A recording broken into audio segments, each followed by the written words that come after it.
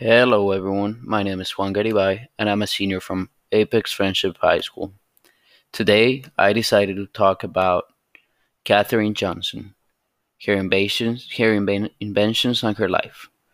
Katherine Johnson was an American mathematician who worked for the NASA and whose orbital mechanic equations were crucial to the first and subsequent U.S. crewed spaceflights.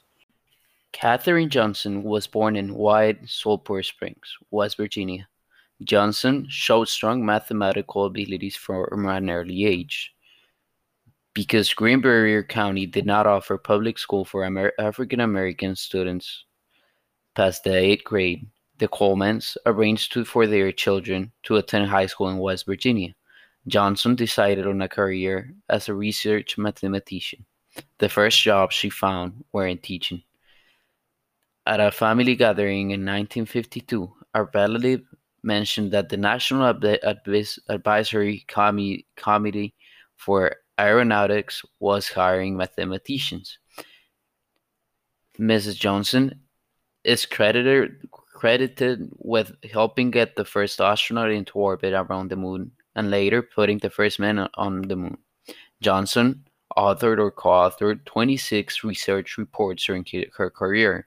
Katherine Johnson, during the mid-1960s, played an important role in NASA's Mercury program from 1961 to 1963.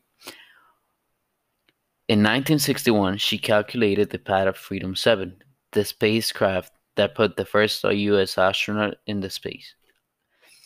Katherine helped science and the discoveries of the space, leaving behind the difficult path she had to go through in order to become who she was. Her calculations helped us discover and know more about space, science, and math.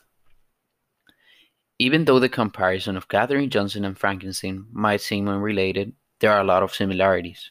Victor created a monster even though that seemed to be impossible, and Mr. Johnson helped the innovation, discoveries, and upgrades of several things after being an Afro-American person going through difficulties and several challenges. In order to finish this podcast, I would like to thank you for listening to this podcast. Hopefully you learned something about Mrs. Johnson, her life, and innovations. Again, thank you and see you next time.